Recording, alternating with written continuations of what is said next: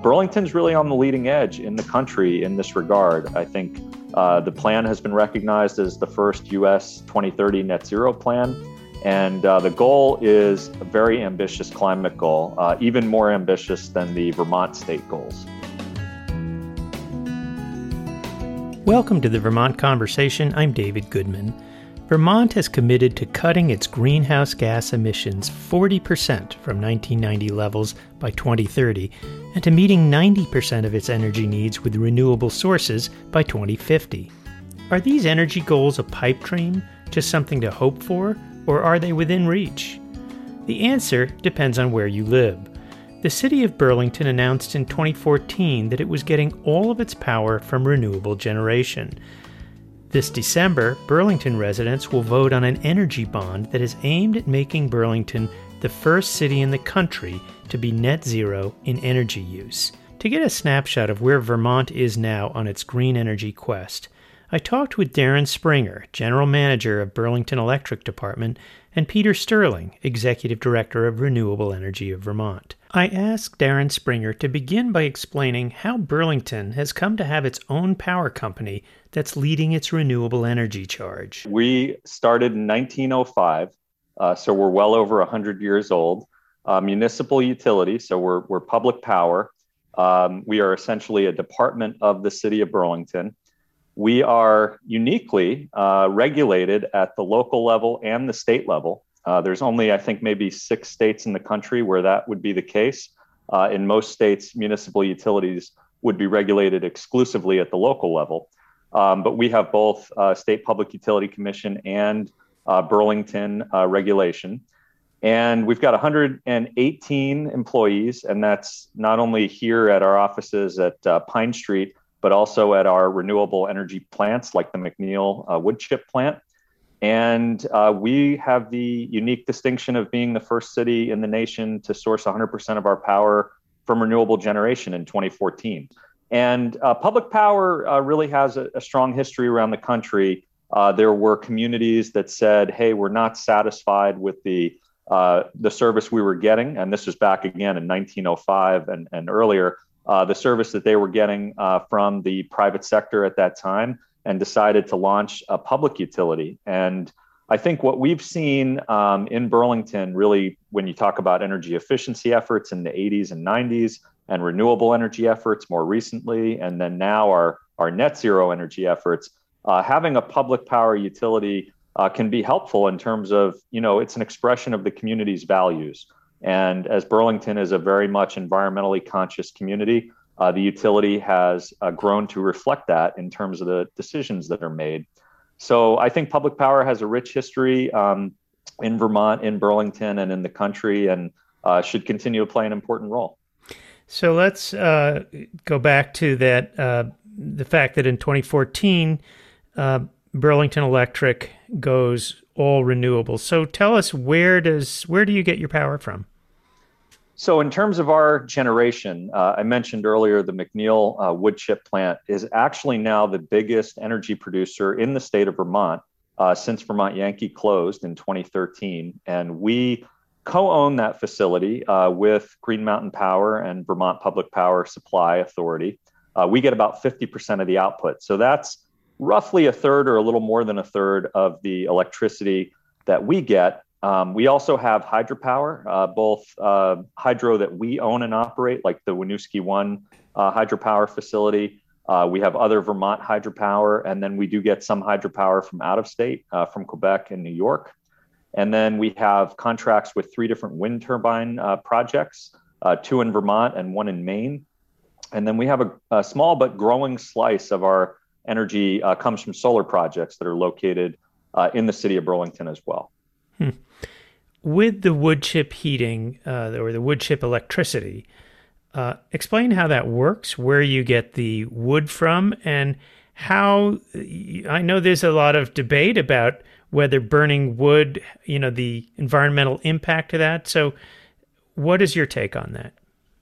Yeah, so with the McNeil plant, roughly 60-mile radius from the plant is where we source most of the wood chips. So upstate New York and usually around 8 counties in Vermont. And What we do is we purchase the wood residue from higher value forestry operations. So if somebody is going onto a site and they're doing logging for higher value, like furniture, for example, there's going to be a leftover harvest that doesn't necessarily have a whole lot of economic value. And we're able to come in and procure the wood chips, provide a value to the landowner so that they can keep the land as working lands and not have it be developed, for example. And we're able to use those wood chips to supply electricity. In terms of kind of the carbon accounting for biomass, one of the more complex issues in renewable energy, what we've got in terms of sustainability is we have 4 foresters who work exclusively with us at McNeil on managing the procurement, making sure that we're working with sustainable site harvests, that we're working with landowners that have a forest management plan.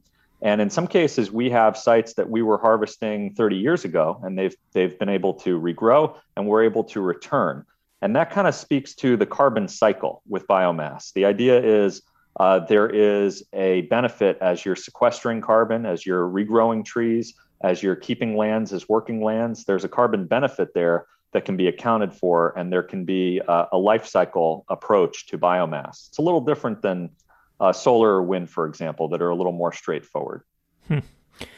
Let's go to the issue of Burlington. In 2019, the Burlington City Council approved a plan committing the city to becoming a net zero energy city, which, as I understand it, it's the first city in the country to do that.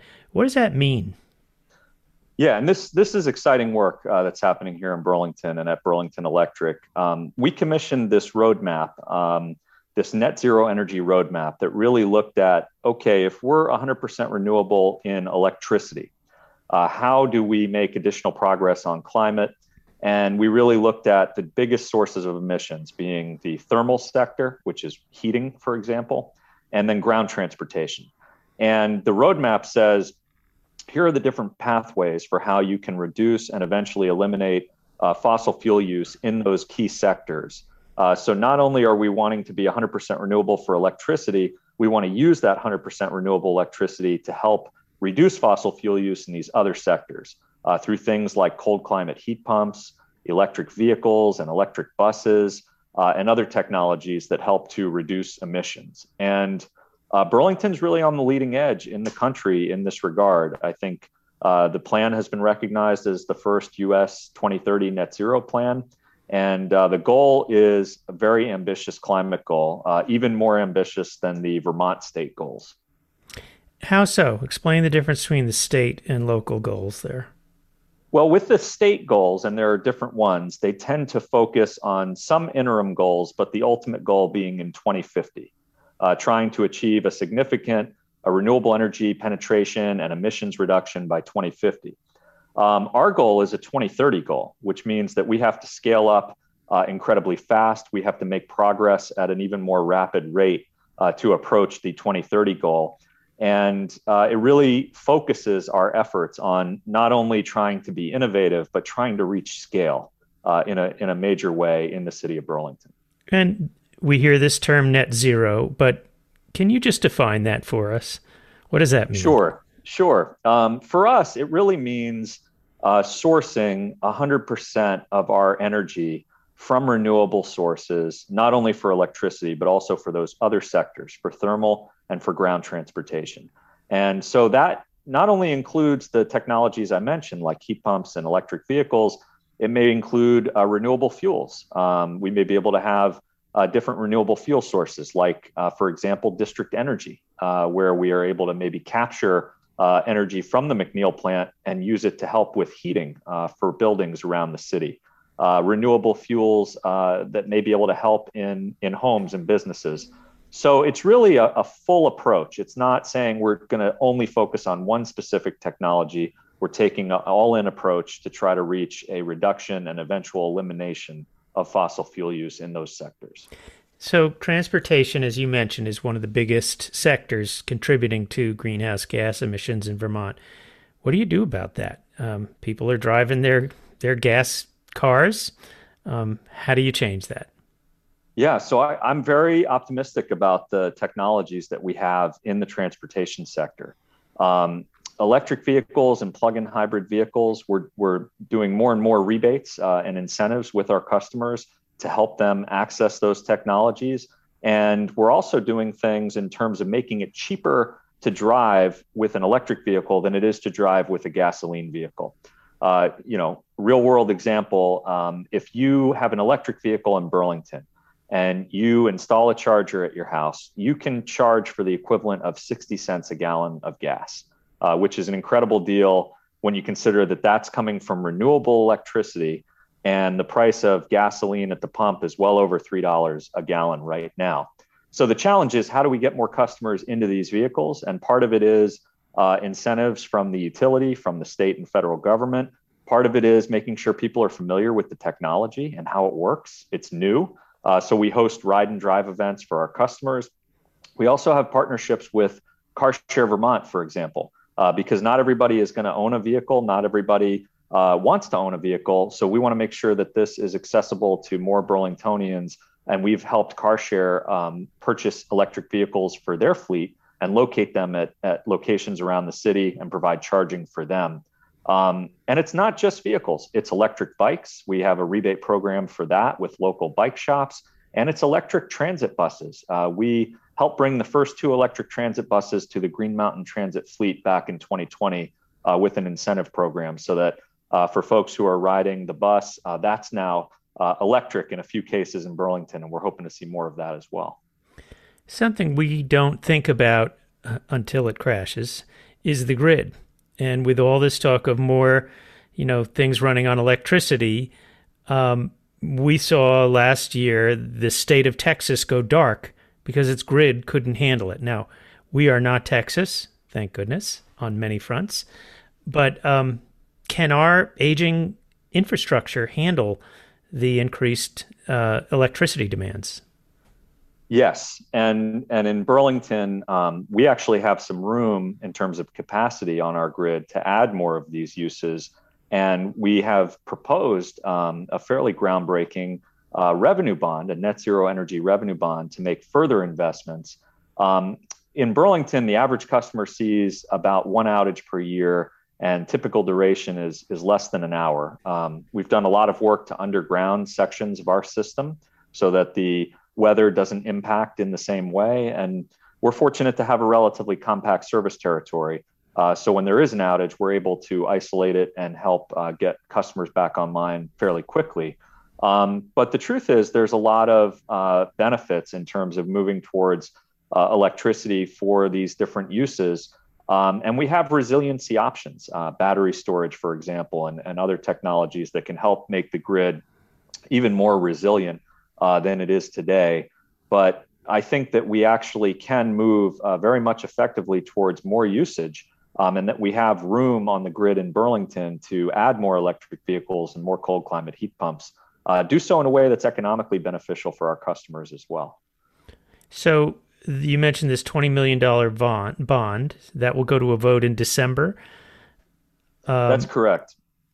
And, what are going to be the immediate results of that?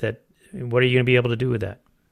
Well, I mentioned earlier that our goal is very ambitious, and we need to continually make additional progress. And we just did an update on our trajectory for net zero. For 2021, we looked back at 2019 and 2020 data, and we found that we're actually on track. Emissions in Burlington are down over 15% between 2018 and 2020, although some of that is certainly due to the pandemic. We saw reduced driving, for example.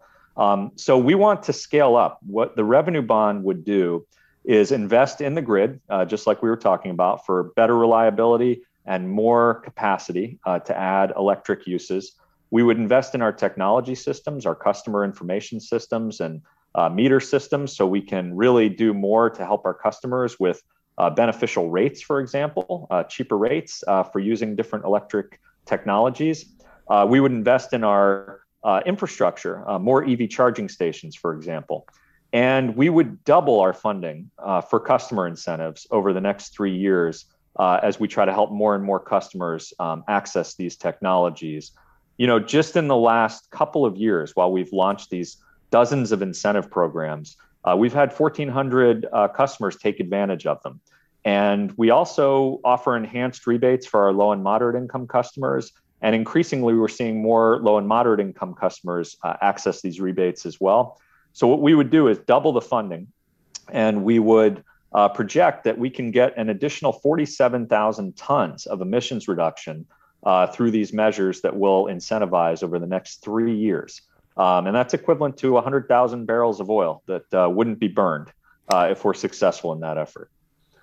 All right. Well, Darren Springer, I want to thank you for joining us on the Vermont Conversation. Thank you so much, David. Darren Springer is General Manager of Burlington Electric Department. We turn now to Peter Sterling, Interim Executive Director of Renewable Energy Vermont, an association of Vermont's clean energy businesses. REV has just held its annual conference, which brings together leaders to discuss energy and climate issues. I asked Sterling what he found promising in what he's hearing from leaders in this field. One of the most promising things that I'm hearing is it's time to take action now, that more and more people are getting that the climate crisis isn't coming, it's upon us. After the summer we've had, after the headlines around the country, the fact that in Franklin County, there were record droughts, but down in Windham County, they had floods, the likes of which they haven't seen since Irene. The predictions about the impacts of climate change are coming true here in Vermont, and there's a wider and wider perception that something needs to be done about that, which means we need to transition away from an economy based on fossil fuel use. So for our REV members, who are the folks who make and install and develop solar panels and wind turbines and products like that, this is a real opportunity to move forward on more renewables in Vermont and get us off a fossil fuel economy. Where do you see Vermont making progress in this transition, and where is it lagging? The two biggest areas for progress in Vermont, where the most fossil fuels are burned, are in the transportation and the thermal, which means when we heat and cool our homes, those two sectors. Those two account for about 75% of all fossil fuel use here in Vermont. Where we get our electricity from is relatively clean. There is some greenhouse gas emissions from agriculture sector, but really the places what we need to do is get more people out of cars, more electric vehicles on the road, stop burning less oil and natural gas to heat and cool our homes, and switch that to cleaner electricity, which largely comes from renewable sources like hydro, solar, and wind. What is going on now with the ability to get permitting for solar facilities? I mean, wind has basically... There is no new wind development in Vermont, if I'm not mistaken. We seem to have hit a wall here on permitting, particularly of larger solar projects. You're exactly right. I'd say that's one of the biggest barriers we have in Vermont to really having a renewable energy future, is how long and expensive and costly the price is to get a project sited, largely because of, I hate to use an acronym, but NIMBYism, the not in my backyard syndrome. In many cases, there are just a few wealthy Vermonters who don't want to see solar panels outside their backyard, and they can hire lawyers and delay a process. And in one case, I'm not going to say where, but I'll say it's in Bradford, Vermont. There was a solar project that had most all its approval permits. It got delayed. And it eventually got rejected by the Public Utilities Commission, who's responsible for citing these. And you know what went up in that field that was in a strip mall where the solar panels were not allowed to go because of a PUC ruling? A Dollar General store. So somehow a Dollar General store was allowed to be built in this strip mall, but we couldn't put solar panels up there. To me, that's a sign that something is truly broken with our siting process. And what is broken? I mean, where is and of course, the other thing... Bill McKibben just wrote in the last week or so about a big project in Manchester, a solar installation that got torpedoed there by, in terms of permitting from the Public Utilities Commission. What's the solution to this? It seems like we have kind of hit this saturation point that we can't get past. What we need are some very clear guidelines for our Public Utilities Commission that they must take into account the impact of a project on decreasing Vermont's contribution to climate change and global and greenhouse gases. And right now, that specific criteria doesn't exist. So when the Public Utilities Commission's members are evaluating projects, they look at things like aesthetics. Well, to allow neighbors who don't even have a sight line on a project to appeal a project because they don't like aesthetics. They don't want to, in other words, they don't want to have to drive by the solar panels, which was the case that you just mentioned that Bill McKibben was writing about. If we're going to be talking in Vermont about not even want to drive by solar panels because we don't like how they look, well, we'll never really stop climate change. So we really have to change our whole view of what we on clean energy and the accountability we have for when we want to turn on a light switch and get power. Those are the kind of changes we need to make, both the way we look at renewables and the way they're regulated. So Vermont has energy goals that, one is having 90% of Vermont's overall energy needs come from renewable sources by 2050. The other that's closer, is reducing Vermont's greenhouse gas emissions by half from what it was in 1990, and that's supposed to happen by 2028. How are we doing? Are we likely to hit either of those targets at the rate we're going now? We are on track for the 90% renewable by 2050. That's doable. We have a large amount of hydro, and if you count nuclear as renewable, we can, even though that should be phasing out, we can do that. Where we're really falling behind is the greenhouse gas emissions. That target you referenced, according to the Global Warming Solutions Act, which was married to Vermont meeting the Paris Accords. So when President Trump pulled out of the Paris Accords, the only industrialized country to do so, Vermont passed its own law to make sure we met those accords. And those greenhouse gas reductions, we're not on track to meeting that. And we will have to do more, like I said earlier, to get Vermonters out of cars, encourage them to carpool, encourage them to telecommute, encourage and subsidize the purchasing of electric vehicles for not only for private use, but for commercial use, like for trucks and for buses and things like that. You've been expressing concern about a deal at Global Foundries related to where they're getting their energy.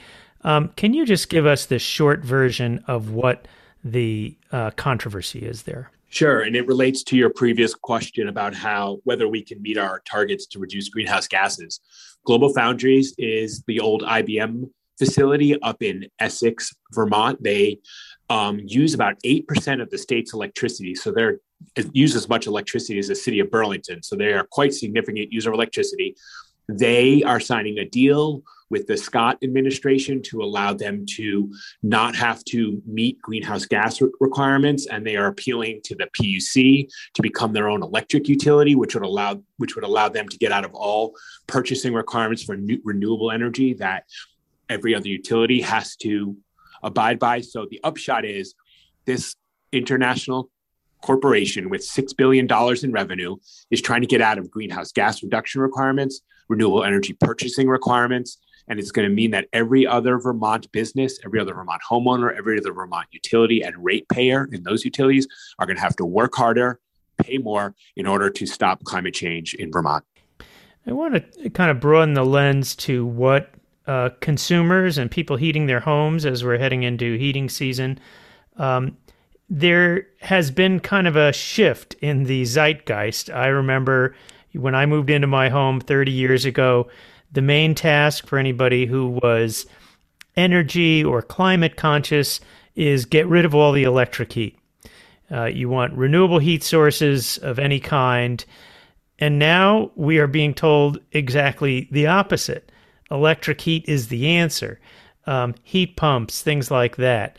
Can you explain for people who have a little bit of whiplash right now, why is there this push towards electrification?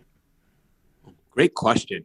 So first of all, I mean, I hate to date myself, but I guess, me and you are over 50 now. So I guess we're going to do that anyway here, David. So when a lot of us growing up and when we bought our houses, we had those electric baseboard heaters, right? The things you always ran into and you always kicked them when you were running around your house, right? And the covers fell off and you always worried your kids were going to stick something in them. And those are super, super inefficient. I mean, they just use tons and tons of juice. I think any one of us who rented with one of those electric baseboard heat jobs, I mean, we probably remember multiple $100 electric bills, or just freezing when wearing sweaters, sitting watching TV in a sleeping bag, because those things were just not efficient.